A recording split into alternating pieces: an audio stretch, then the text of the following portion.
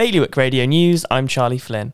Developers in Jersey are set to launch an appeal after the decision to build a block of 13 new apartments in St Brelard was rejected on 3 separate occasions.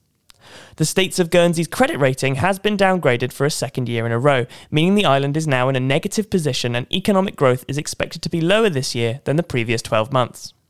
Organisers of the Jersey Battle of Flowers have announced that they are making changes to the parades in 2023 in response to feedback from spectators and exhibitors, with the day parade now set to take place in the early evening. And finally, 2 sixth form students from Guernsey have made the shortlist of the 2023 global edition of the Sovereign Art Foundation Annual Prize, with both students in line to win a share of £4,300. For more on all these stories, visit bailiwickexpress.com.